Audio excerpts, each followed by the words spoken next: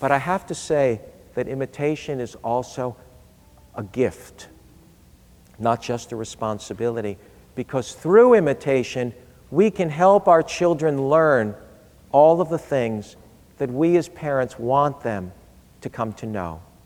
So for instance, how do you get ready for bed? The important work with children. So many parents I speak to will say that bedtime is a challenging time. But what I know is if we are using this roadmap, then we know that somewhere in the early years of childhood, we begin the work through imitation of helping our children understand how to get themselves ready for bed. It's work that dads can do as well as moms. Because what children need is a model to imitate. They need for us to be part of their bedtime routine. And so the operative pronoun becomes we. We are going to get ready for bed.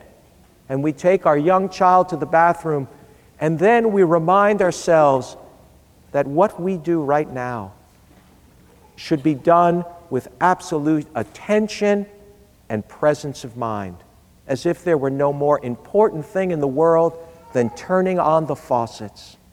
So we take them in our hands as if we were adjusting carburetors, and we just move that water slowly, those faucets slowly, so the water hits the sink but doesn't splash all over the floor. Lesson 1. And then we take the soap and we lather our hands, and then we, with a certain sense of ceremony, we place the soap back in the soap dish. An amazing event that actually can occur. And then we wash the soap off our hands before we wipe them on the towel. When we use the towel, we ceremoniously place it back on the rack. And then our children model our behavior.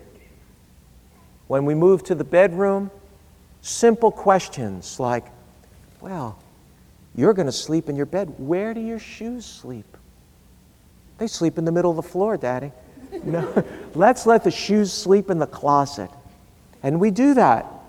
And then we spend 20 minutes with our child, 20 minutes of moving from daylight to darkness, moving from this routine to comfort, rubbing them their back, singing a song, telling a story, saying a prayer.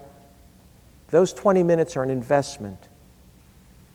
They'll save us an hour of, I'm thirsty, I'm scared, I'm hungry. We have to invest our time, and we do that. So we invest our energy in being a model and a participant in the bedtime routine. And what happens the next day? We have to do it again. Same thing. And the day after.